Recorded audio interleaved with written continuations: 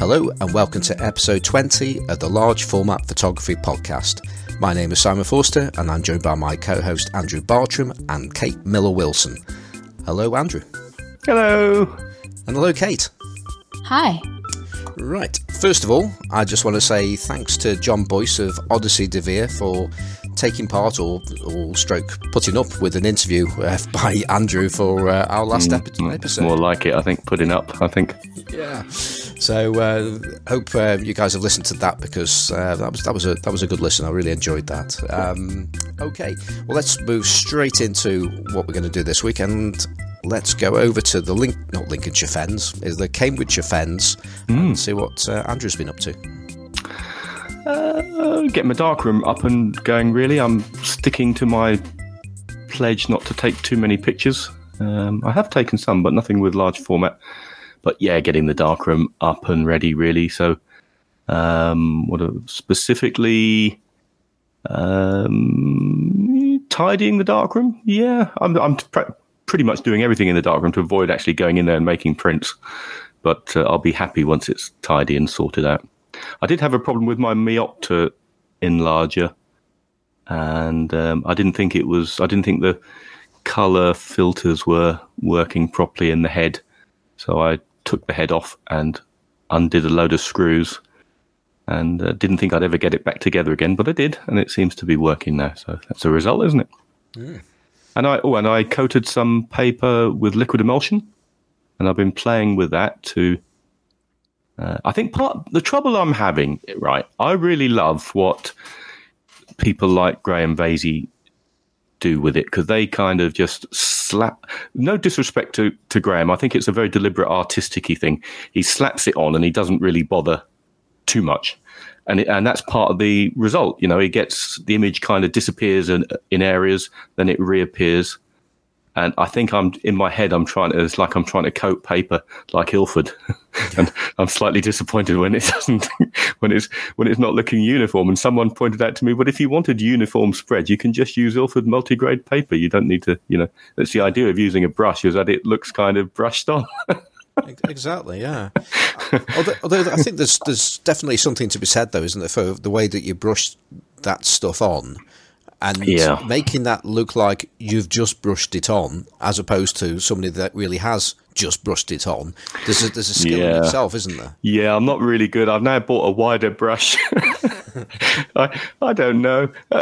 I got really annoying little bubbles on the last one, and the little bubbles weren't there before, but it's because I watered the emulsion down with some Photo Flow wetting agent, and it certainly made it go further, but I don't really like the result.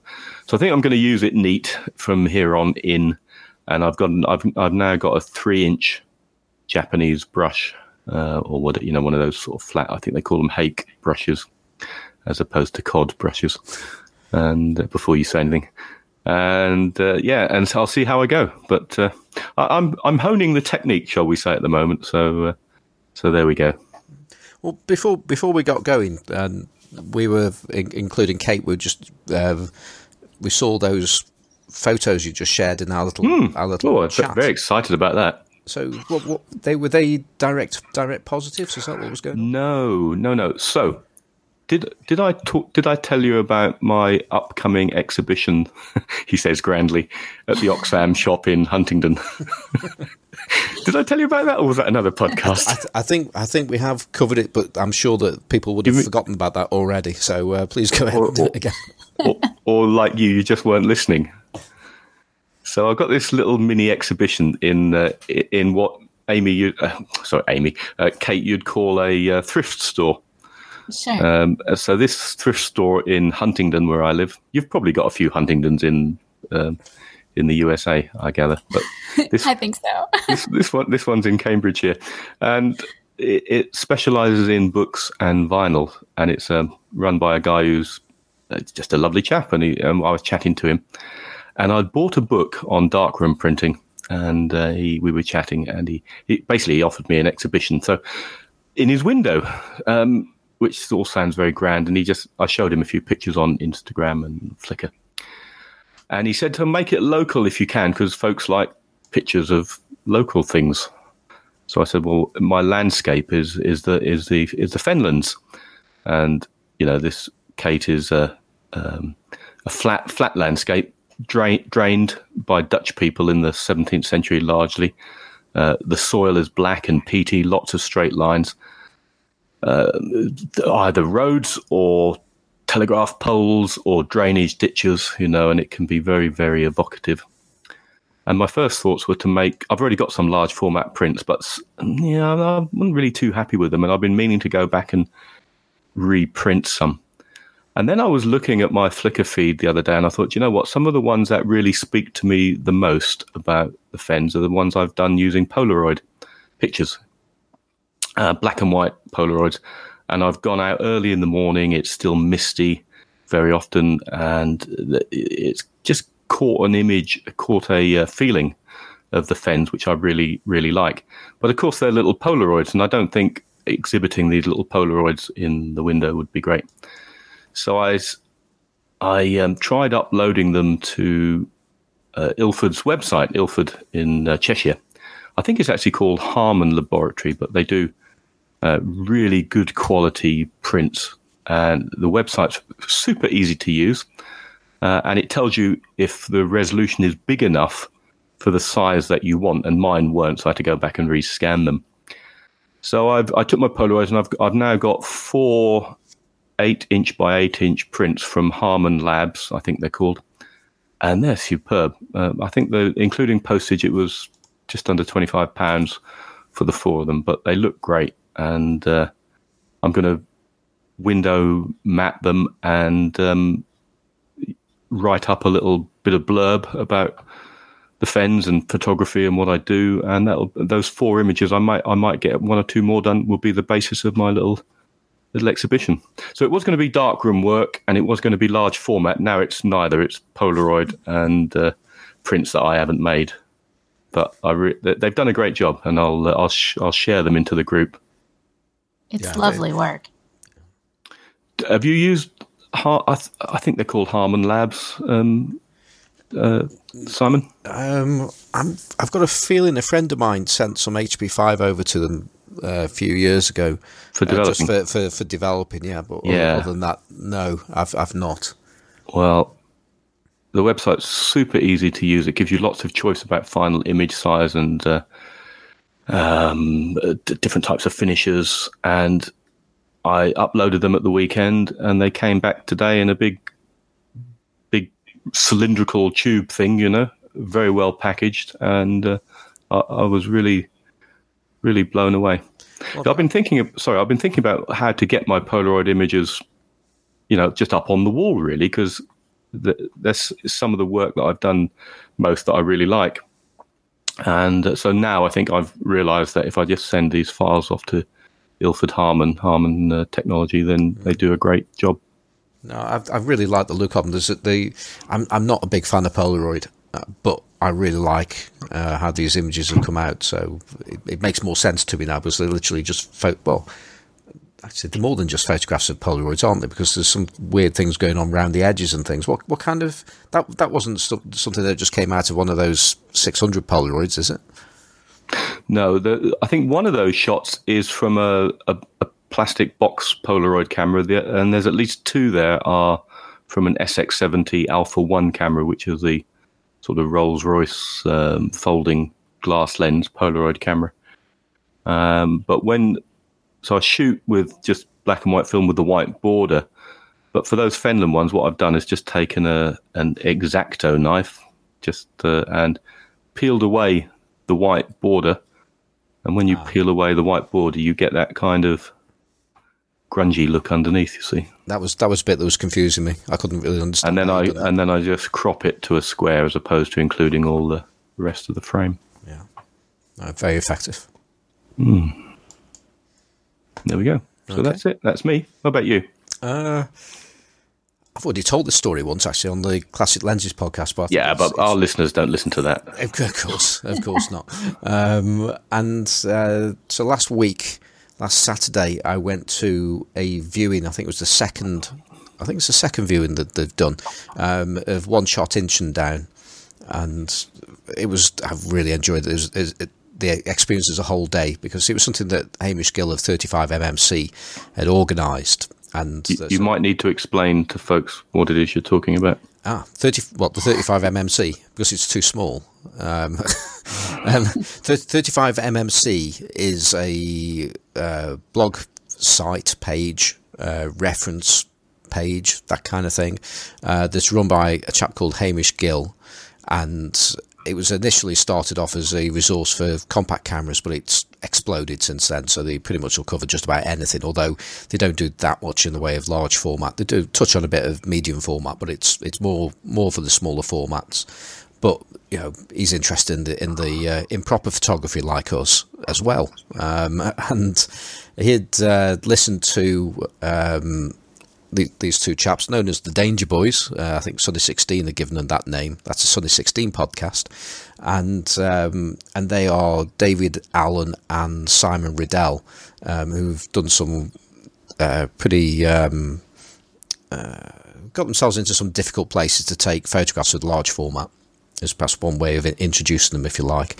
And they had, I'm just thinking about, it's almost like how much to go into the story, really. But what actually happened, they were given an opportunity to take a photograph in a ex-World War II heavy fuel oil tank. And I think there's 4 of these things, and they're like 300 meters long, so that's even longer in yards, and very wide and very tall. I mean, the place holds the world record for the longest echo. I think they used a starting pistol, and I think it lasted for 2 minutes. So while they were down there, I'm not sure if it's while they were actually down there, but some local singers might go down there as well, and the echo takes so long you can harmonise, or they can if you can sing. Anyway, I can't. But the one particular singer was harmonising with their own voice through the echoes. It's just an incredible place, but it's obviously very dark, very damp, cold, and the sides and the walls are pretty much oozing oil back out of them as because they're ever so slightly porous. And so the idea was to take this photograph, just one photograph using an Intrepid camera, 4x5, and which was effectively light painted. So it was at one end of the tank, and then David would then walk down the tank with a flash gun and just illuminating parts of the tunnel. And they produced an image from that, and it was lovely. They shot it on HP5. I think they pushed it to 1600, I think. And then that was almost the easy bit, because they also wanted to print in the tunnel.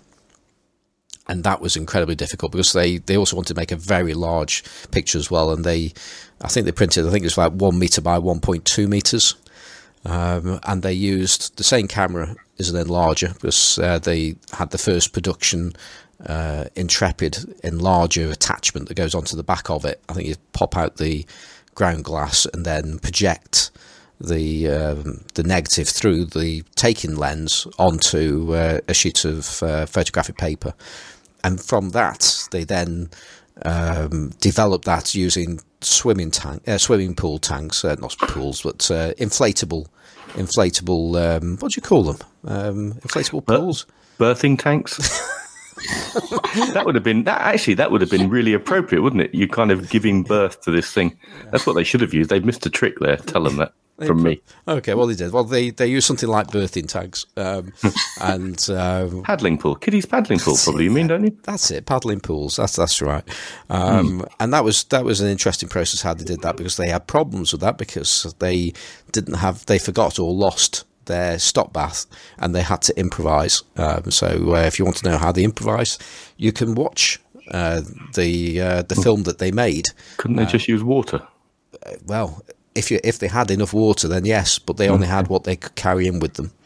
So for instance, they printed on fibre paper, and you're thinking, well, and no water? No, they used Hyperclear, a whole paddling pool of Hyperclear to wash the fibre paper print. Mm-hmm. So yeah, they improvised with the stop bath, which was funny. And their first print didn't work out quite as well as they wanted to, and they're getting to the point of doing it the second time round. But so I think they've been underground for like 24 hours or possibly longer at this point, and they were shattered. You know, it was cold. Simon has type 1 diabetes, so his circulation's not great, and they should have had a cameraman with them filming them, and the cameraman was ill, so they were just doing this kind of stuff themselves. So that made life even harder for them. So that would slow them down.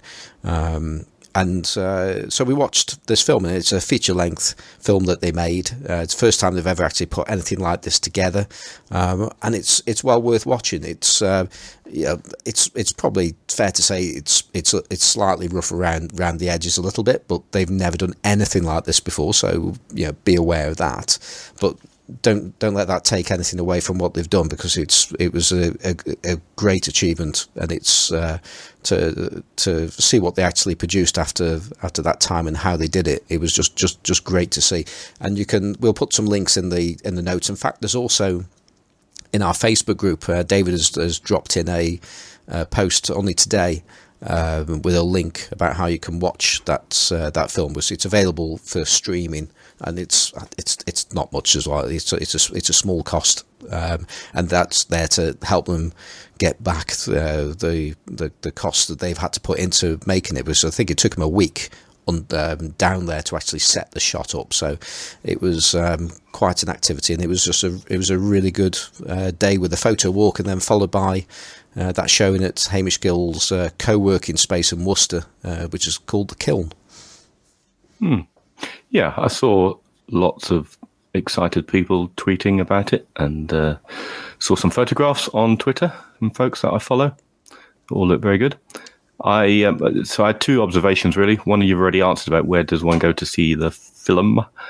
The other was I don't use artificial lighting much. I'm very intrigued by it, and I kind of understand how to do it, but it all seems such a big faff for me, really.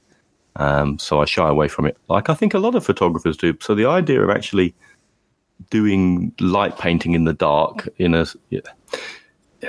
just blows me away, really. I mean, did they have any sense of, were they just sort of making up as they went along, or did they do some tests to say, well, I need to set the flash to this power and do this amount of exposures on this bit of wall? I mean, how did without watching the film, how did the technical stuff get overcome? I'm not so sure if you'd actually get the information from the documentary, but that after the screening, there was a Q&A session with David, and by the way, there's a whole lot more on this subject if you go to if you listen to this week's Sunday 16 podcast.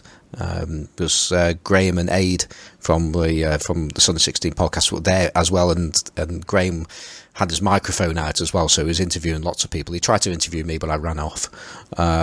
But one of the questions that was asked, there was actually several questions, as you might imagine, that were asked, such as why, that kind of stuff. But yeah, there was a question about how they worked out the lighting, and David very, very quickly covered that subject, so quickly and so almost nonchalantly. Oh, that was easy. That was the easiest bit because of this, and this. You just left the room just like in stunned silence, okay. And I was sitting near John Whitmore of the Dark Shed, and he goes, "So how did he do that?" I was with Fraser Yule as well, and we were sort of looking at each other. Goes, "Well, he made it sound like it was easy, and then I came out with something to make me sound clever by saying, oh, it's got something to do with the inverse square law, not understanding this, of course. But that pretty much killed the conversation of that. You didn't mention Scheimpflug in the same breath, did you? No. We'll ask Kate about Scheimpflug in a minute. No. It's going to be easy now, because if you've watched the thread on the Facebook group, there's going to be a T-shirt or a hang round your neck idiot card on how to use the beer mat for the Scheimpflug principle. Right. If I only knew what a beer mat was exactly. A coaster. It's mysterious. Yeah, like a paper one? Well, no, they're made of sort of thin card normally, aren't they? Yeah. Absorbent, so they can absorb the beer when you spill it. That's the idea. But Wayne Setzer has produced a proof of concept set of beer mats. Although actually there is a problem with it. I haven't really mentioned it on the thread, but I'm sure Wayne will probably get to this podcast at some point. And that's to say that beer mats are meant to be square, and it's currently rectangular, mainly because there's a lot of information on there about how, what the Scheinflug principle is and how to do it, and clearly he wasn't able to put that into a square space. So, well, I'm sure I've seen beer mats that aren't square, but we'll just leave that one hanging there. Yeah. But no, they were good. And actually, that just brings me to my last other thing that I wanted to say was that conversation or that piece of artwork by Wayne that came about as a result of an activity that there were some photographs taken at, well, actually this week's Six Towns Darkroom Club that I mention every week. And we had Paul Bullock there with us this week, and we were doing a still life exercise. We didn't do any printing at all this week or any development. We just wanted to take some photographs. And Paul brought his chroma camera with him. I was using my Sinar, and we just were doing some still life shots. And Paul also wanted to get a selfie as well. And but there was one point where we were trying to take a photograph of my new speed graphic, and we were wondering about putting a little bit of swing on the shot. And I was going to turn the front stand in one direction, and Robert Price, who was with us, he was agreeing with me. But Paul comes along and says, "I've been on a course for this, and it's like, and you do it like that." And there's a photograph of me explaining Scheinflug, and you're in the background ignoring him completely. I've seen this. Yeah. There was someone he was talking to looking a bit dazed and confused. That was Robert. And then you were just had your back to them all. Yeah. So that's what you're there to learn, not to ignore learned guests. Exactly. Well, there you go. What can you say? So on that note, we have a world-renowned expert with us, don't we, Kate? On Scheinflug. And you can tell us all about it. As long as I don't have to say it or explain it. That's absolutely fine. Well, I think that's a good time to head over to Minnesota. And so what have you been up to? Well, I shoot pretty much every day. Not always large format, but usually right now. So this week I braved the cold and took my camera out in the backyard and did some photos of my son out there. And I find it's really unpleasant outside to try to shoot large format because it takes so long to set up a shot. And by the time you get it set up, you can't really even feel the knobs of the camera with your hand. And so, but it works. And I know that braver people do shoot outside, and yeah, it's a long winter here. Is this the one? So there's one on your Instagram feed of your lad standing surrounded by snow, looking straight at you, with a big coat on. Is that it? Yes, probably. Taken with your Zone 6 4x5? Yes, it is. Yeah. And good old Fomapan 100. Very nice. Yes, I love Fomapan 100. Actually, it's like I know how to shoot that comfortably, and it's that's my go-to film. And there's a lot to be said for that, isn't there? Just knowing that material inside out. It's so true. I'm trying some 400 for inside, and I'm still trying to figure out how I want to rate it to shoot it. Well, I don't. Simon might know. I was talking to Stephen Dowling. It was Stephen Dowling, wasn't it? Cosmo Photo Man. Mm-hmm. That's right. It is Stephen Dowling, isn't it? Yeah. And you familiar with Cosmo Photo and their Fomapan packaging in fantastic, really cool cosmonaut packaging? No. Oh, I don't think so.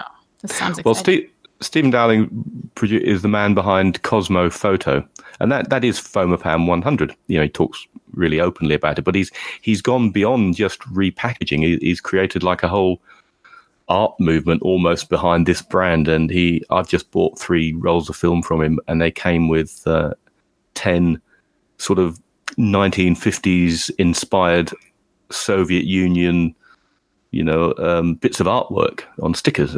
Awesome stuff. And I was talking to him about 400 Fomapan, and he said well, I'm a bit ambivalent about it because unlike HP5 and Tri-X and Berger or Berger, whatever you want to call it, you can push those quite successfully, whereas Fomapan just falls apart if you try and rate it at anything much above 400. Well, I mean, I wasn't in a position to argue with him or not. I have no idea because I haven't used it. I know some folks in the Facebook group use it, but I've not seen it used much for large format, whereas Fomapan 100, yeah, quite a lot. Yeah, the only one I've tried pushing Fomapan 100 just once because I made a mistake when I was metering and realized it too late, but I hadn't developed yet, so I decided to do it. And it worked okay. I mean, there was some loss of quality for sure, especially in the shadows. Yeah. But the 400, I find I can't rate it at 400, inside at least. I haven't really shot it outside, but I tried rating it at 200, and shadows are still a little bit dark. So I don't know. I'm still experimenting with it. But yeah. I like when I get it, it does seem to, it does seem to do okay with scanning. If you increase exposure, it handles that all right. It has some latitude, but the Fomapan though, isn't that branded in the States? Isn't that available as various other rebrands as well? Yeah, I think it is. I think it's like Arista. Arista, yeah. Someone said that was the brand I was trying to think of, and that was. Oh, sure, yeah. We can just buy it as Fomapan too, which is what I have done. Mm-hmm. And is it as cheap as it is in Europe? I mean, I think probably it's the cheapest choice, and I shoot so much that I have realized that I need to think about that. So. But so I was doing that outside, the 100 outside, and then I did some 400 inside this week with, I took some pictures of my 2-year-old niece, and I didn't expect her to hold still for them, but she did, and it's amazing. It's like if you explain what you're doing, even to a 2-year-old, it's such a different experience for them to sit in front of a large format camera that they're interested, and they'll sort of hold still as you're saying, okay, now I'm, putting in the film holder, and that's a beautiful shot. I can see it's folks listening, you can see what Kate's talking about either now or a bit later on. It's quite fairly early on in the stream, near the picture of her son in the snow, and she's just gazing out the shot with some lace curtains, and it's just done beautifully. So if that's Fomapan 400, it is, yeah. Wow, yeah. And you really, in that sort of situation, you really wouldn't worry too much about losing details in the shadow, because there's quite a range of tones from coming in the window there, and you've caught the detail in that sort of lace curtain really well, and her face is just perfect. And the fact that shadows disappear is neither here nor there in a picture like that. But the thing with me, when I've tried to I haven't done many portraits with large format, but boy, people seem to really have to stay still. I think maybe I was trying to shoot too wide open, because even if you stop down to something like f8 or even f16 on a large format camera, you're still getting that's not really far. What am I trying to say? I'm trying to say that when I was trying to do some portraits and trying to be arty, I think I probably had the lens wide open and the depth of field disappeared to almost nothing, so they didn't really need to move very far at all to lose it. Sharpness. Yeah, I shoot wide open pretty often. Wide open on my lens is f3.5, so I shoot at f4.5 a lot. So I'm even more impressed now that you managed to get that so sharp. Well, sometimes you can use the movements to help. I found, like, if you can sort of anticipate that they might move. I mean, you get a little bit of, if you have a little bit of a swing on it, if they move within that range, it's pretty in focus. And I've also relaxed what I consider to be a sharp photo.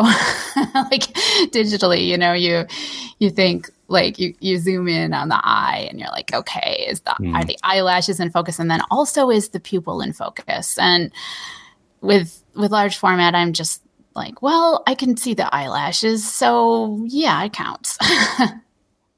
Excellent. Yeah, nice approach. I think there's something to be said there anyway with film in general in terms of sharpness. I mean, that's something I've noticed doing a few close-up shots, and with tiny depth of field where there's only like one eye in focus, and that would really jump out at you with digital. Whereas with film, with the grain and how it goes from sharp to slightly out of focus, it doesn't jar in the same way. It's still sharp enough, whereas it's just, it can look wrong on digital. So I think that's my take on that. Well, I have no experience, so I don't know. I'll take your word for it, Simon. This picture of your niece is, I just. Yeah. I don't really want to dwell on technicalities, but you mentioned something about swing. Did you, if she's kind of angled, are you moving the lens to go sort of in line with the way she's angled at the camera, or are you just shooting straight, square on in a sort of traditional sense, or are you using swing on the lens? So this had some, I'm looking at it now too. This had a little tilt. So you can see like her shirt. She had like a pattern on her shirt, and I hate it when they wear like something with like, this isn't too bad because it doesn't have words. If they have words on their shirt, I ask them to turn their shirt around. And my kids will do that because they're used to it. But yeah, I didn't want her shirt to draw the eye too much, so I wanted that a little bit out of focus. So it's got a little tilt for that, and then I think I might have. I can't remember. Yeah, it does look like I added a little swing because the edge of the lace is in focus. So I think I was thinking, I don't remember exactly how much I added, and I certainly don't know in degrees. It's just sort of like. Well, I'm amazed that you managed to fiddle around with all those movements, and she still didn't move. No, she didn't. I usually try to get the shot set up before I bring the kid in, and then. So I get like a basic idea of what I'm doing, and even pre-focus a little bit, and then have them come sit and then focus in. There we go. So you really are a master of the Scheimpflug principle. We'll get you a beer mat sent over. Right. I don't know if I'm a master, but I use it an awful lot for something I can't pronounce. Excellent. What do you reckon, Simon?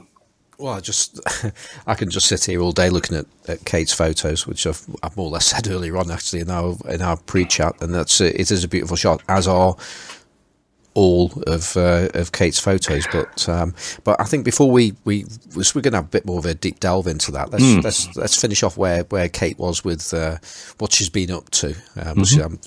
I think she's done more than just take a photograph of her son there. Right. Well, let's see. I was trying to take advantage of, we have our Christmas tree up, and you get certain photo opportunities this time of year that aren't available at other times, which is nice because the light's getting darker, and it's good to have some positives for December photographically. But I did a double exposure with the Christmas tree lights with my son. Where I just really underexposed a shot of the Christmas tree, leaving the lights kind of out of focus. And then reshot that film with just a regular picture of my son looking out a window. And it's actually my second attempt at that because those, I haven't done that many double exposures with large format, and metering it is a little tricky, at least for me. So this time I managed it okay, which is good. But it's always, I love experimenting. That's the best. So. Got to say, having difficulty with large format double exposures is something that Andrew and I have got a great deal of experience with. Right. I remember that double exposure challenge, right? Yeah, we failed miserably on that. Well, I didn't. Well, I don't know. What part of my shot was almost okay? When you start talking about Christmas tree, I've now gone to the one you were talking about, but I was looking at the one with your son with his hands behind his head, and you've got yourself, I think it must be you, in the mirror behind, and then the tree, and you've clearly employed some jiggery pokery witchcraft camera movements with that, haven't you? Because you've done weird things to the Christmas tree. Right. Right. Like I kind of push that to the edge of the image circle of the lens, so it's distorted a little bit, and then that's great. So I think I had a rear swing on that because I wanted him to become more prominent in the image. I'm trying to remember what I did. I can't remember, but yeah. So I think to play around. One of our learned people like Greg or Wayne will pick us up on this, but I'm sure the rear movements starts much more to play around with apparent perspective, doesn't it? So you can make things in the foreground appear more dominant. Exactly. We talked about this a little bit with, if you go and listen to the show with Ben Horn when he was photographing out in somewhere Death Valley. Death Valley, that's it. Yes, yeah. Well done, Simon. Excellent stuff. I was going to say, so Kate, I think it's about time we introduce you properly, or we've heard a little bit more about you and as to your photographic life and stuff. I just want to say I can't remember exactly how I came across you, to be honest, but I found you on Instagram a good while back, and I've been a fan of your work ever since. And there is a very much a style to your photography. It's very evocative. It's very emotional, and it's very personal. And I just think your work is beautiful. But I'd just like to hear from yourself then a little bit more about how you got to this point. So perhaps how you got into photography in general, and how you ended up taking these beautiful large format and other format photos. Sure. So kind of like everybody, my dad had a Nikon SLR when I was growing up, and he took some great photos of our family, and that sort of stuck in my mind as something I wanted to do someday. But I didn't really start doing it till about 5 years ago. And then I got into digital, and I got really into it. Like, I would take, 300 shots a day, every day. And burned out the shutter on my D750. I think it's on its fourth shutter now. So I was just really, really, really into that. And then eventually I knew I liked the look of large format, and I wanted to go that direction. But there's a big jump from taking, 300 digital photos a day to sheet film. So I went to film, to medium format film, and shot a Mamiya C330 for a while. And then I have a Pentax 6.7 now, and I shot those and really struggled, like with focus and exposure and all of it, but just kept really working on it. And then I learned to develop, and I just do, I don't have a darkroom. I've taken over the half bath in my house and have stuff everywhere in there. But yeah, so I started developing, and then once I had those skills, I finally let myself make the jump to large format, which I was then really scared to try because it seems like it would be hard. And it certainly is. It isn't what anybody would call easy, but it's more complicated than difficult, I think. And I just loved it. I loved it. And it's, for me, almost the most natural way to shoot. And I found, shooting 4 sheets or 6 sheets a day at most, as opposed to 300 digital photos, I found I cared so much more for each photo. So yeah. So even, Kate, what strikes me is even 4 or 5 images a day is really impressive. Maybe it seems like not very many after 300. Right.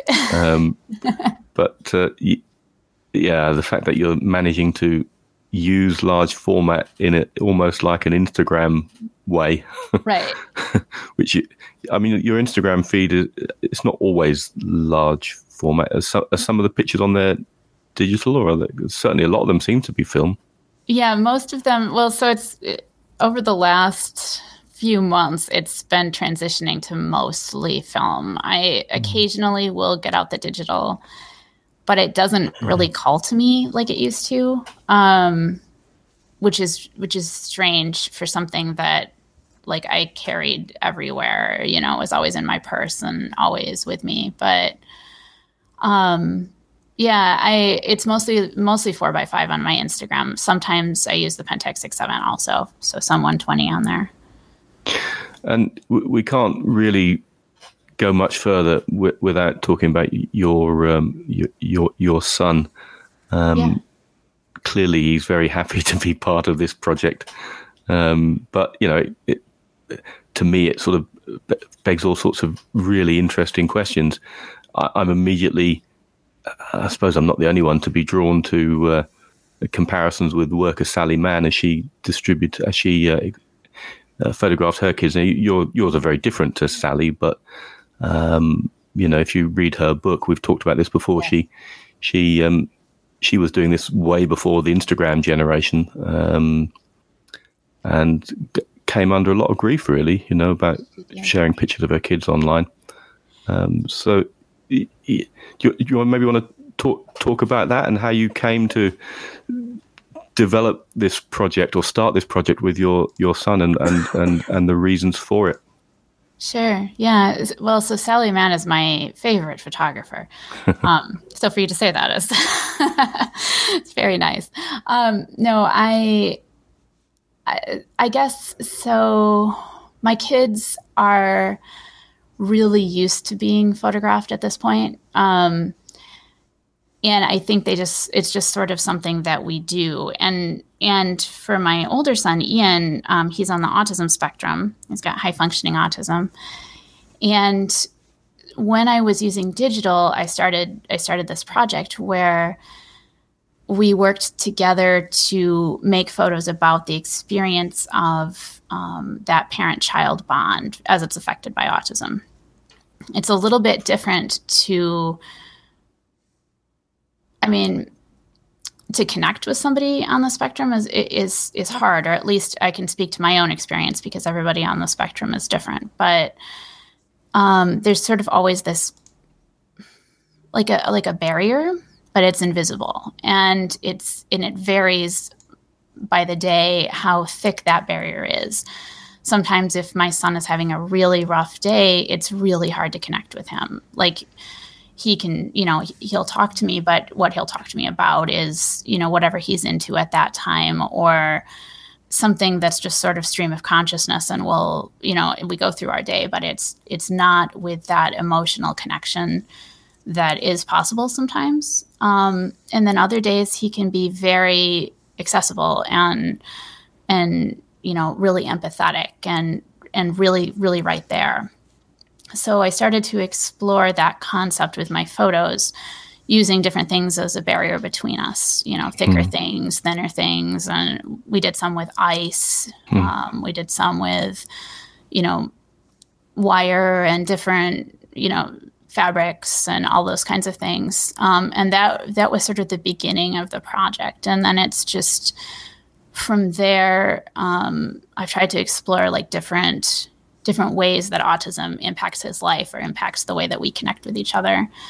So, you know, sensory things like the world being really loud, or processing emotions. It's, you know, there are days where things are just overwhelming, and I try to get that on these days on film. But it's been great. And for him, I think, in talking to him about it and just sort of the impression I get is that, you know, me photographing those things, his experience is a way to connect and show that I'm trying to understand that, and that I think it's worth sharing. So yeah, I don't know. It's sort of evolving. We have a book out, but the book is mostly digital. There's a little bit of film in there, and then I'm still continuing the project now in large format. So how deep are your conversations with your son? I mean, it sounds like they're pretty deep. I mean, you're sort of very eloquently communicating to us and talking about how it's helping you and him probably explore this bond between parent and child with somebody on the autistic spectrum. But at what point did you sort of sit down and have a conversation with him and saying, I'd really like to, to start making pictures of you? And did you sort of explain your reasons to him in the way that you've just done to us? I mean, how did that sort of evolve from the early days? How did those conversations go? Well, I don't know. Let's see. I started out doing a 365 project, which then I just have never stopped. So I was already photographing him every day. Right. So he's used to it. Yeah. Yeah. So it sort of evolved naturally from that. But then for our book, we already have these great conversations, my son and I, and both my sons. But for my book, I did this thing where I would use a voice recorder and just record the conversation that we were having. So I would ask him questions about what it's like, to have on days and off days, or to be overwhelmed by things someplace, or, he's really, you have to wait. Like you ask a question and then you just sit there and just wait, and it's silent, and the silence can be uncomfortable even because it just stretches on. But eventually then he comes out with his perspective, which is really fascinating. And then I can try to capture that with my photos. So it becomes kind of a dialogue. Unlike the silences on this podcast when Simon has to edit them. I think there are quite a few comfortable silences going on here at the moment. It's quite fascinating to listen. Yeah, there's one image that I really love. I've just, as you've been talking, I was flicking through, and it's the one on one of Jason Lane's dry plates. Funnily enough, which is what you call the creepy prince. I think it's that effect with the eyes, isn't it? With the dry plate. My other son, who does not have autism, though he has ADHD. So we're working on some for that too. But wow. The Prince one is, that was his birthday.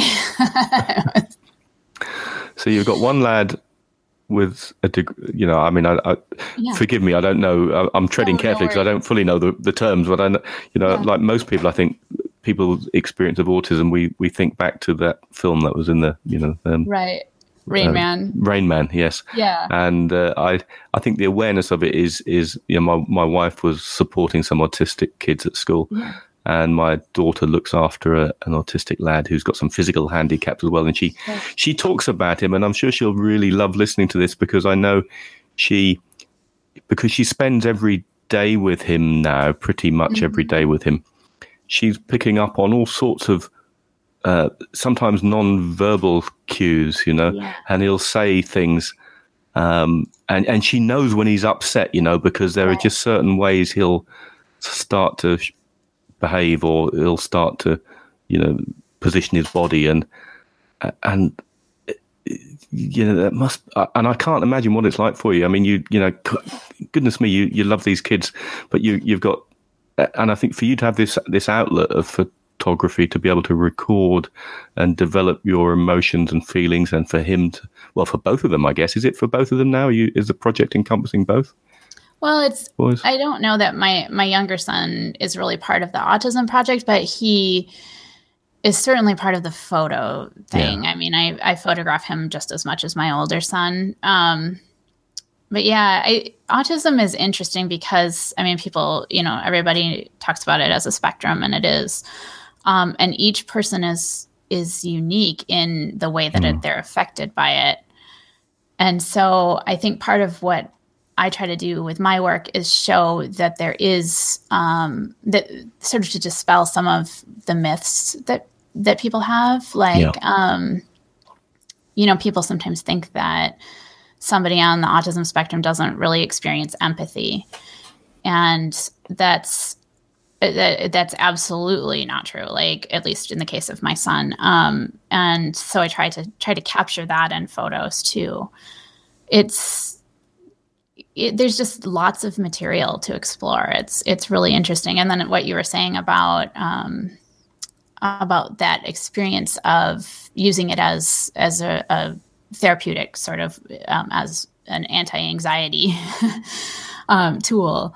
I do that a lot. I really it's hard. And certainly at this point, I've kind of come to terms with the whole thing, but when he was younger, and even now sometimes, you get caught in this trap of thinking, okay, this is how he's handling this situation right now. How is he going to handle it, in 5 years or 10 years? Is he going to be able to be functioning?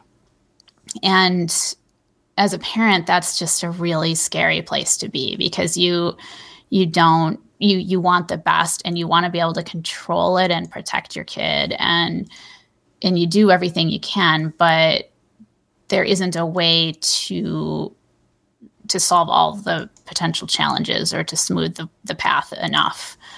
And so the photography is wonderful for that, because when you're shooting, and especially shooting large format, you're not thinking anything else. You're thinking like the light, the focus, the movement of this. What do I want? What do I want in focus here? And which way is the light coming from? And it's just everything else in your mind goes quiet, and you get this time to just connect with this person that you're photographing, and to sort of silence all of that chatter, that anxious chatter. When you're exploring different aspects of the autism, whether it's empathy or their reaction to loud noises, are you having that conversation with him? Sorry, what's your son's name? Ian is my Ian. Sorry, you did say, yeah.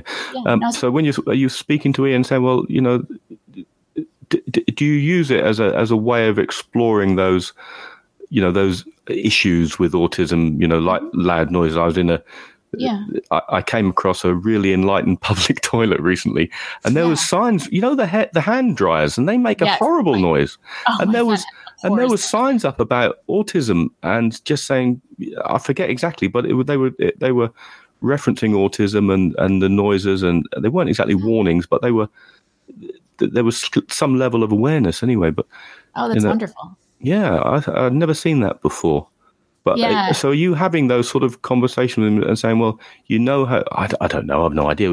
I could imagine the conversation going something like, well, Ian, do you know how those noises, really upset you? Would you say to him, can we explore that somehow? Have you got any ideas? Do you sort of involve in the creative side, and how does he do? He is not that interested in it. Isn't he? That's a shame. So for him, I mean, so he and I have these conversations, and I think about, these are the things that we could explore in a photo. Yeah. And I conceptualize the picture, or it's just what we're doing, but it works with a theme. And we've certainly had many, many of those conversations, and it affects our daily life. He for the longest time would not even go into a public restroom because of the hand dryers. Yeah. Well, even because I find them distressing often, because they make a horrible noise, They're so loud. And for somebody with autism, it's like, for us, you go someplace like a theme park, like here Disney World, or I'm sure you guys have stuff, and it's just overwhelming. You get home at the end of the day and you're exhausted. But I think that for them, every day is like that. It's like just all of this sensory input, and it's just too much. Mm-hmm. So exploring that, but also that opens up this other perspective of like the times when it's silent for us, or when there isn't anything going on, there are things happening for them. Like my son hears, if if the snow is melting off our roof and dripping onto my husband's gas grill outside, and it makes he hears a note, like a musical note, when the water hits the metal. Or he does that with like a rubber band. He'll just like stretch it to different, tensions and listen to it. And so there's this sort of this other world that maybe we don't see. It's like for us, for photographers, I remember it's time before I was taking pictures and I just went around, seeing things, and but nothing was especially remarkable. And then you learn to see light, and everything becomes remarkable because of the way the light is hitting it. And I think for him, it's like that for sound. So while the hand dryer is just a horrible noise and just shuts out everything else in his life, he does experience this other reality of like the sound of, waves hitting a shore or, wind in trees in a way that maybe we don't. So I try to explore that too. But mostly what he talks to me about while we're shooting isn't necessarily his perspective, but whatever he wants. It's like a chance for him to talk about something that he knows I really am not that interested in. Like, he knows like 750 some names of dinosaurs, right? And so he talks to me about those, and it's interesting. And you sometimes make images of yourself, and they're clearly part of the story. I was looking at some to see how you fit into this, because you don't have so many, but there's one there from a while ago in the summer, I think, called Intensity, which is red. One of the things. No, that's not Ian and I share. I stumbled over the name then because it's spelt with an E. Is that right? E-I? It is, yes. Ooh, yep. And I share is our intensity. It's a mix of anxiety and obsession. Yeah. And it's joyful and exhilarating. So what's that? What's that? Is that the color, or is it just anything that's in? Is it? Are you an intense person as well? Yeah.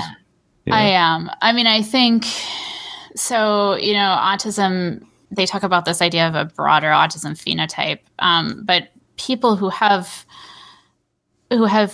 kids with autism frequently have some of the traits themselves. Yeah. And I think that, the more everybody learns about autism, the more we realize that we all have some of the traits. Yeah. But for me, I get these just intense obsessions. And for me, that's photography. But it's, 80% of what I think about when I'm not thinking about the things I have to think about.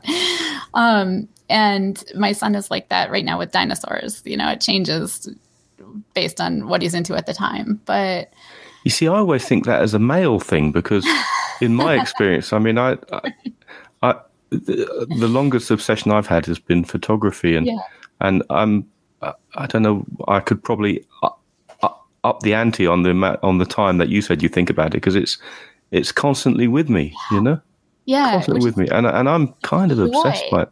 Yeah. And you talk, and I have heard of people say, well, a lot of men find themselves, if they think about it, they analyze themselves, they're probably on that somewhere on that spectrum. But I didn't know whether that was just a glib thing or whether there was any sense to it really. It's probably somewhere in between. I mean, I think the more that people understand about autism and about that perspective, the more we realize that we're not really all that different. It's just sort of a more extreme version of something that we all experience. Yeah. And for photography, I don't know if that's I don't know. I mean, I don't know that many women large format photographers, and I think to shoot large format you have to really want it and you have to really be into it, and probably there's a subset of us who that's really that's just really 80% of what we think about or more. Yeah, well, I think you've clearly used, as you've got more and more into photography, and to use your own words, you've started to observe light, and I think the word observe, and that's given you that must be such a help in your relationship with Ian. That the fact that you can just take time, observe, and it must be a real kind of calming influence. For the both of you, really. It is. It's something for me to think about that is something I enjoy. Yeah. And that is, I think, really important when you could also I do spend too much time worrying about, how to try to fix things for him. And, and a lot of the time that's been productive. And I've been working with him since he was 12 months old. And, I really have had there's been a lot of good in obsessing over how to help him. But for me, mentally, I think it's hard. And so the photography is really good. I actually have a group of women photographers with kids with special needs that we're working on a group project on Instagram, and they're from around the world doing self-portraits of, just to take a little time every month or more frequently, depending, and just do a photograph of ourselves, to show that perspective, because I think that easily gets lost. When you have children and you're a woman, it's like, even if you think about like even the photographs of, you might have these maternity photos of a pregnant mom, but then when the baby's born, all the photos are of the baby, and they're stop taking photos of this experience of motherhood. So I think, self-portraiture in that respect is really important to say, this perspective is still here. I noticed someone another lady whose work I admire greatly is Anne Silver. And yes, she comments, she likes and comments a lot on your work, but she uses the self-portrait medium a lot. And, folks out there that aren't familiar with Anne Silver's work, I think at the moment she's working, or she had been doing cyanotypes, really getting into that process. She's some really beautiful cyanotypes and a lot of beautiful large format work too. There's a guest for you, Simon. Are you familiar with Anne Silver's work? I'm not, but I think I need to be. So. I think she did some. Did I first start chatting to her with Polaroid stuff? I think maybe she's done that as well. I'm sure she has. Yeah. I wasn't. Was I aware she was doing large format? I may have been. I don't know. Certainly cyanotype. So I probably was. What's that group? Is that the little the Instagram group you're part of, Kate? Is that one we can put in the show notes later? Sure. Yeah. I'm the only person shooting large format in it, but it's okay. At least so far. It's called My Own Mask First. Oh yes, you've got a hashtag, haven't you, on there? My Own Mask First, and the image there. Sorry, Simon. Just one more thing. One more image I've just really, really drawn to again. So many like you, Simon. It's just beautiful work, and and having the opportunity to talk to you, to put some interpretation on the images. The one I'm staring at the moment is again with you in the background, defocused, but holding the egg timer. And what I mean, I don't capture time. I think you're there, but it speaks to me of it kind of sums up everything really. The time you spend with your kids and the time it takes to do the large format work, time in terms of probably you worrying about the future and what's going to, I mean, I worry about my kids, what's going to come in them, but you've got another added layer, haven't you, to worry about? Definitely. And so time is a massive thing here in everything you do. Well, and in photography, it is just an integral part, right? It's like, whatever fraction of a second we have the shutter set to. Yeah. And I sort of think of it as this way to send. It's a little bit like time travel, that you can send these moments into the future. Yeah. I think of some future me wanting to see these things, or it's such a short time that we have with our kids. Oh, you're making me feel now like I've missed so many opportunities. I wish I was maybe I need to go and somehow have some more babies, but I don't think it's physically possible now. Just so I can start a project. Wow. Okay. Well, say something, Simon. Yeah, I was just going to say, the irony of that group that you're in, my own mask first. Yeah.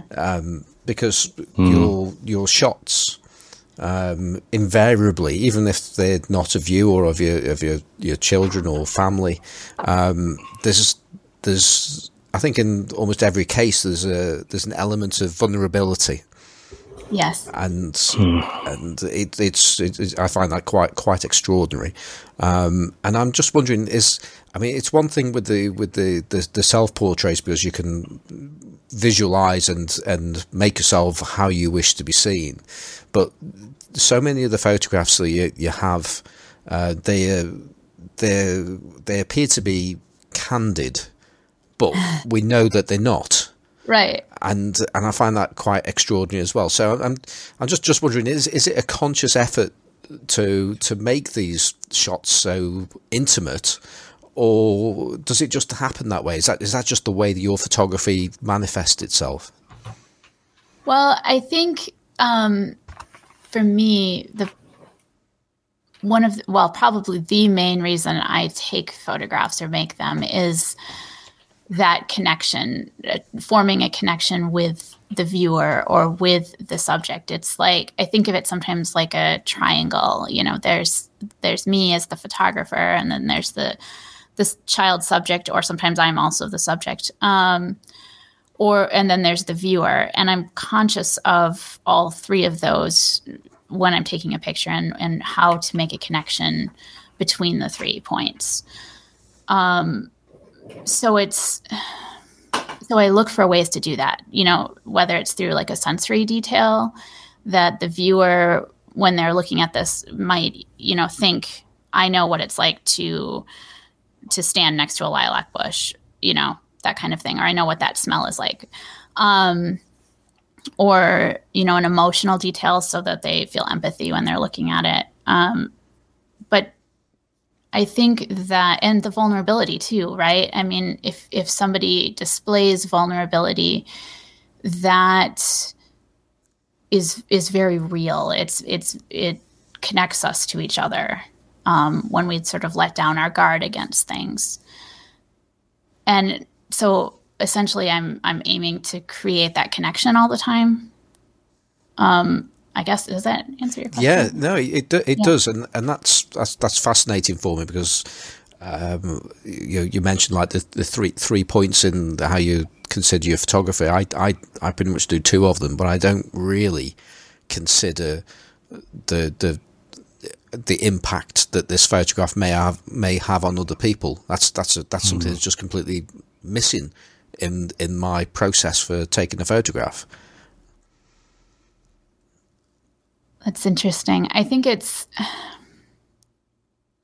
maybe it comes from our current environment of, with Instagram. It's like you've got this sudden feedback, instant feedback to what you put out there. And I think it's a reminder that there is that audience. Yeah. Well, it certainly it comes through. There's absolutely no two ways about it. There is that connection.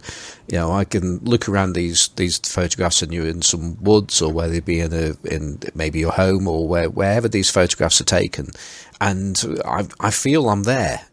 I feel very, very connected to every photograph, and including, like I say, there's some photographs that don't have people in. There's just a dining table, and it's set. It's ready for a meal to be had, and it's just as intimate and just as vulnerable as the other photographs. So I think it's quite extraordinary how I don't know if it's a matter because I'm looking at a body of work, and therefore I'm in that frame of mind, or whether I'd look at this differently if it was in isolation. But I know that I would like that. The photographs of that type that you've done, I would enjoy them for what they are, and I would certainly feel that I could walk into that space. Oh, thank you. It's much, much harder for me if there's not a person. I challenge myself to try to include some without people, but it's very hard for me. So I was just going to say, and I have just a final point there. The photographs with Ian, they again, we know that there's an element of posing that goes on in there in terms of setting up, but they don't look posed. They look very, very natural. But is that? I mean, I'm just wondering if Ian lacks a certain self-consciousness that makes him just more relaxed in front of a camera. I think that's probably true. I mean, they're so used to it. It's been, every day for 5 years that they've been being photographed. And so they don't really think anything of it. They put up nothing between themselves and the camera because of that. And that's really hard with other people for me. I mean, we all sort of instantly put up some kind of guard against, how we might be perceived. And they don't think like that, which is problematic when they go to have their school photos taken because they're supposed to smile and they don't know how. Bless him. Yeah. Yeah, there's certainly no Instagram poses or pouts or strange things, are there? It's almost like you've gone and employed a professional child model to say, okay, I need a child that's going to give me some nice vulnerable pictures. Have you got one? Well, boy, you've done well. I had a fright a minute ago. I thought you'd been on a trip with Ben Horn or somebody, because I just saw a Ben Horn photograph pop up in Antelope Canyon with your son at the bottom. Oh, right. Yes. No, we went to Antelope Canyon last spring. I've got to say, I find that I spotted those earlier, and I found it quite hilarious that you're a large format photographer. You've been to Antelope Canyon and these places, and you took snaps instead. I love that. I know. Those are digital. Yeah. My family, I mean, when you go to pack for a trip and you're getting everything together and, you got the pile of the suitcases and stuff. And then I haul out my wood tripod and my giant backpack. And my husband's just like, you're bringing that? And I'm like, yeah, of course I'm bringing it. but it doesn't work super well at a family vacation, I have found. So you mentioned your husband, and so you mentioned him there in terms of going on a family trip. But how is he? What does he get out of this project? Because there's just one half of the picture here, isn't there? So there's Are you at home all day with your kids? Or is he out at work, or how does that? Right. Does he feel left out of this kind of relationship you have, and what's the impact on him? Yeah, that's a really good question. I work at home as a writer and editor for, just part-time, and then I'm home with the kids. So I'm really home is where I spend all my time. Yeah. And he does go out to work. He works from home sometimes, but he doesn't like to be photographed overly much. So he doesn't really appear very often. I mean, sometimes I can talk him into it. And I mean, I took a large format photo of him where I was trying to get this really close shot of his eye. And of course I ended up, messing up the focus because the depth of field was so shallow at that point. But he said, I can hear you breathing excitedly, like, it's just so, it's so intense when you're taking a picture. But for him, I think he sometimes feels left out. I think it's hard. He doesn't really do these things with us, go places like, cause he's not necessarily into that as much. And so I think it's interesting. I try to include him when I can, when he's sort of just doing some relaxed thing with the kids. And he usually, at this point, he will tolerate me bringing out a camera for that. But yeah, it's interesting. He's really supportive of like going when I have something in a show or, going to like the book release party and stuff like that. And he tells people about it. So I can tell he's proud of it. But yeah. So he should be. And does he have, I was going to say coping mechanism. It's probably not the right word, but this is a kind of coping mechanism for you, I think. And does he have similar coping mechanisms or other ones? How does he manage that relationship? You've got photography, haven't you? Right. I do. To explore your feelings and come to terms with it. Yeah. Well, I suppose he's out of the house a little bit more, though, isn't he, as well? He is. And when he's home, after the kids are in bed, he does some video gaming. I think that's his, that's his escape. Yeah. Yeah. And you've been working you've done a little bit of cyanotype work as well, which is just a little bit. Yeah. I would like to get into that a little more. Right now I mostly do the hybrid workflow. I scan and I have a V550, so I have to scan in 2 passes, which is a huge pain, but yeah, so for contact prints, before the weather turned too nasty here, I did some outside with a contact printing frame and experimented with that. I'm looking forward to doing more of that too. Yeah, I have a really oldie hardwood printing frame, which I love. I don't know where I got it from. Somebody gave it to me years and years ago, and when they gave it to me, I thought, I don't even know what that is, and I kept it and kept it and kept it. And then when I started messing around with some salt prints, I thought, now I've got a use for it. And I dug it out and it's just lovely. I think I had to replace the glass I think the glass had got cracked. Yeah. Yeah. I think, there's so many ways to go. Like I was telling somebody a while ago that, shooting large format is it's like being in love, like falling in love, because you have you think about it all the time, and there are all these different ways that you can grow with it, that printing and different, someday maybe moving up to 8x10. Yeah, the possibilities are so exciting and endless, right, and sometimes a bit scary as well. Yes. I think our joint love story with large format photography, I think we need to bring that to an end for today. It's been absolutely fantastic talking to you, Kate, about your work, your philosophy, how you approach everything. So just thank you for being a great guest and having a fascinating conversation with us. Oh, thanks. I'm so honored to be on here. Honours all ours, and I'm sure absolutely our listeners will be very feel the same way. Okay, so quick bit of housekeeping, because I've not mentioned it for weeks, and that is we have a coffee page that's ko-fi.com, whereas if you want to donate towards the running costs of the show and things like that, then you're more than welcome to do so. And in fact, I've not actually mentioned this, I think, on the last 3 shows, but I just want to say thank you to the last 3 people that have donated to us. And the first person on this list from 28th of September is somebody called Kate Miller-Wilson. I've never heard of it. And I just wanted to say there, you don't have to donate to the show to become a guest on the show. But it helps. So thank you, Kate. And also James Thorpe also donated to us. And back in November, Christopher J. May donated to us and left us a little message. And he goes, "Yikes, I haven't listened nor contributed to several fortnights.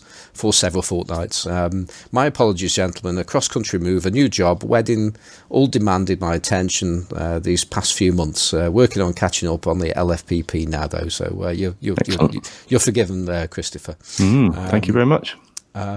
Okay, so let's do some shout-outs. Andrew, have you got any shout-outs? Probably, but I can't think what they might be. We've been doing this 40 weeks now. Yeah. By the time we're up to a year, I might have remembered to do a shout out. Okay. How about you, Kate? Have you got somebody you want to say hello to or anything like that? Well, just our self-portrait project, My Own Mask First. Got that. I'm gonna be cruel to you now. You did say that you might have somebody that you couldn't pronounce their names and stuff. Do you want to give them a quick go and then? I wasn't going to be so harsh and cruel on air to. All right, there are some people that I'm friends with on Instagram and follow and really admire their work, and I just, but I don't know how to pronounce their last names. Have a stab. Go on. But Andrew Genjigian, he's on Instagram just as his name, which good luck with that one. It sounded plausible. But his work is just excellent. I just really admire. He does a lot of 4x5 and some medium format film, and he does a lot of cyanotype printing. That's just really excellent. And I also really like Ray Bidigan, who I think he does palladium printing or platinum. I'm not sure which. But it's just amazing work too. Lots of fine art portraits. So I nearly said something. Ray Bidigan probably has hairs on his chinnigan, but I won't say that. Just edit that bit out. Right. Yeah. Sometimes I just can't blurt things out. I think there must be something wrong with me. Keep it in your head, Andrew, please, for goodness sake. And was that it? Yeah, no, that's it. Okay. If I as I work to put the show notes together, pretty much immediately after we stop this recording, so Simon can put the show out, maybe just drop those links into our little Facebook chat. Sure. Yeah, absolutely. Kate, please. So I know exactly I've got the right person. That'll be good. And I'm just going to do my usual shout out for the Six Towns Darkroom Club. And we're now an international club as well. Because Wayne Setzer in Tennessee has joined the Six Towns Darkroom Club. I don't know if we need to call that international now or something like that. I think it's. What do you mean he's joined it? Well, what's he joined? Exactly? Well, he's joined the Facebook group that we have. Oh, I've not joined that, have I? No, I don't think I've joined that. No. But it was largely because Wayne published. I think it was on the Light in the Dark podcast Facebook group, and Wayne had put an image in there that he did a video of it doing split grey printing. Oh yeah, I watched that the other night. That's it. And I've heard a few things about split grey printing, and it made so much sense the way that he talked through his operations. You know, it did what mattered and left out the bits that didn't matter. At least I think he did anyway. Of course, I didn't see them because he didn't put them in. But it seemed like what was in there was the important bit. And so I saw that and I said, I'd like to share this in our little group, just so that the guys can see it really. Because the only way to actually share a video, as far as I was aware, is actually being in a group and then sharing it from that group. So he joined us and he's starting to have conversations with the few of us that are actually in there. So thanks for that, Wayne, and well done to the guys at the Six Towns Darkroom Club. And if you want to come along on a Tuesday night, we're going to have a break over Christmas. But we're there again next Tuesday. I think that's the 17th, I think. I'll be dropping the camera into you if you're at home on Tuesday. I won't be able to come to the Six Towns Darkroom because I have to be in Manchester Tuesday night. But I was going to drop that camera off to you with some sheet film that I'll cut down. I just wish to shame you on this, really, because no, you don't. You've had, I'm going to. No, have that I can't. Out. Do you know what? I can't even work out how to load those dark slides, those wooden dark slides. But one of them had a sheet of film in which I yanked out. I didn't even slide it out. I yanked it out. So now I know exactly how big to cut it. So I'm going to cut you some film, put it in a black bag, and I'll leave you to work out how to load those dark slides and deal with it, because I keep tripping over this bag in my office here, and it's a bit like my lab box. I keep looking at it and do nothing with it. So I will cut you film. Okay. And if you're at home on Tuesday on my way up north, I shall call in. I've got to say that, and this is probably heresy now, but I'm thinking, because one's a meniscus lens that you have, Taylor Hobson meniscus lens. I know, it's lovely. But now that I have a speed graphic, I can use them on that. Yeah. So that's probably what I'm actually going to do, and probably won't be using this old painted wooden brass camera. So I can do it far more easily on that one. But then again, if you turn up with some cut sheet film, then we'll do. Choice No, I'll do enough sheet film to fill all the holders, and then you can work it out. Okay. And this is all because of fear of the Thornton Pickard. I'm going to break it. No, I'll break it if I play with it. I know that. So okay. And ideally, I will come to 6 times darkroom, but it's not going to be a while yet. So, well, we'll look forward to. Well, I have got a shout out though. I've got a shout out. If you folks, if you want to buy Kate's book, then you can do so, and the easiest way is just to go to Instagram and look on the link, and it takes you to Amazon, where you can buy a hardback or a softback copy of the book. Is it called? I can't look. It's me called lens. Look Me in the Lens, and we only have soft covers left, but they're really nice, good quality. I was really happy with the picture. It looked great. I had a look last night, and it did look lovely. Are you planning on doing anything with the large format images? I am hoping to continue the series with sort of exploring the process of becoming, going through puberty as somebody who doesn't really love to age. Yeah. So that's the next challenge for you, isn't it? Yes, it is. so that causes a lot of anxiety for him, and so we're going to try and do something around that. Wow. Well, on that note about where that book's available, do you want to, Kate, let people know the various places where people can find your work? We've covered Instagram many times there, which is Kate Miller Wilson, which is very easy to find. So where else are you? That's mostly where I post, with any regularity. I am also on Flickr as Kate Miller Wilson. I haven't really been on there for a few months, but and then I have a website, Kate Neary Photography. It's Neary. And I put some things on there sometimes too, but Instagram is the main place. Yeah, it's quite easy to find that website though. If you just do a Google search for or your favorite search engine for Kate Miller Wilson, you will find that it's one of the first things that pops up, along with a few articles as well. That you've been involved with and people have written about you. So that's worth a journey in itself. So thanks. So, yeah. Okay. Andrew, how can people follow you outside of this show? They can follow me on Twitter as Warboys Snapper. They can follow me on Instagram as Warboys Snapper. They can follow me on... That's it, I think, really. Oh, well, then the Lenslet... No. What is it? The Large Format Photography Podcast Facebook group. That's it. That's the one. Yes. You may as well say the other one as well. Oh, the other one, yes. Yeah. You can... The other Twitter feed is the Lensless Podcast. I look after that, and I hang out and help look after the Facebook group for the Lensless Podcast Facebook group. Oh, can I add one more shout out? Certainly. You guys have already interviewed Jason Lane, but his dry plates are just amazing to work with. They're so much fun.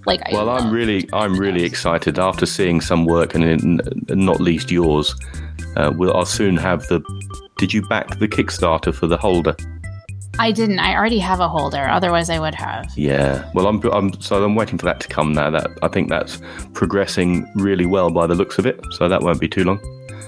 And then I'll get me some plates. I think maybe Paul from Analog Wonderland should be stocking them, but I've got a feeling there might be somewhere else in the UK you can get them. But Analog Wonderland is probably the best place. Eventually, he will stock them, I'm sure. Yeah. Okay, well, my contact things are where you can keep up with me. Twitter is a good one, which is Simon4. I'm on Instagram as Simon Forster Photographic.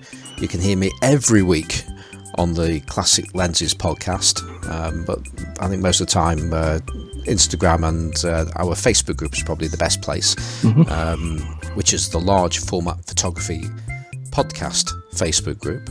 If you want to get in touch with us, then all of the above would work, but we also have an email address, which is the Large Format Photography Podcast @gmail.com.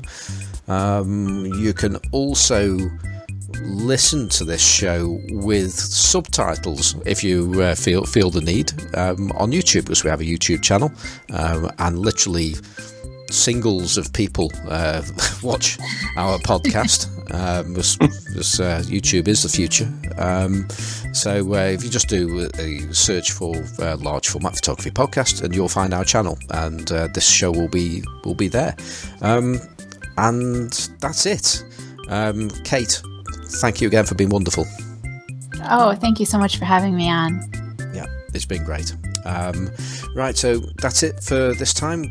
We'll be it's probably playing as we speak, the theme music, which is called Two Fingered Johnny, by Kevin MacLeod of Incompetech.com. So thank you to him. And so we hope you've enjoyed this fortnight show, and hopefully you'll come back to us in another fortnight. So goodbye. Goodbye. You can say goodbye too, Kate. Oh, goodbye.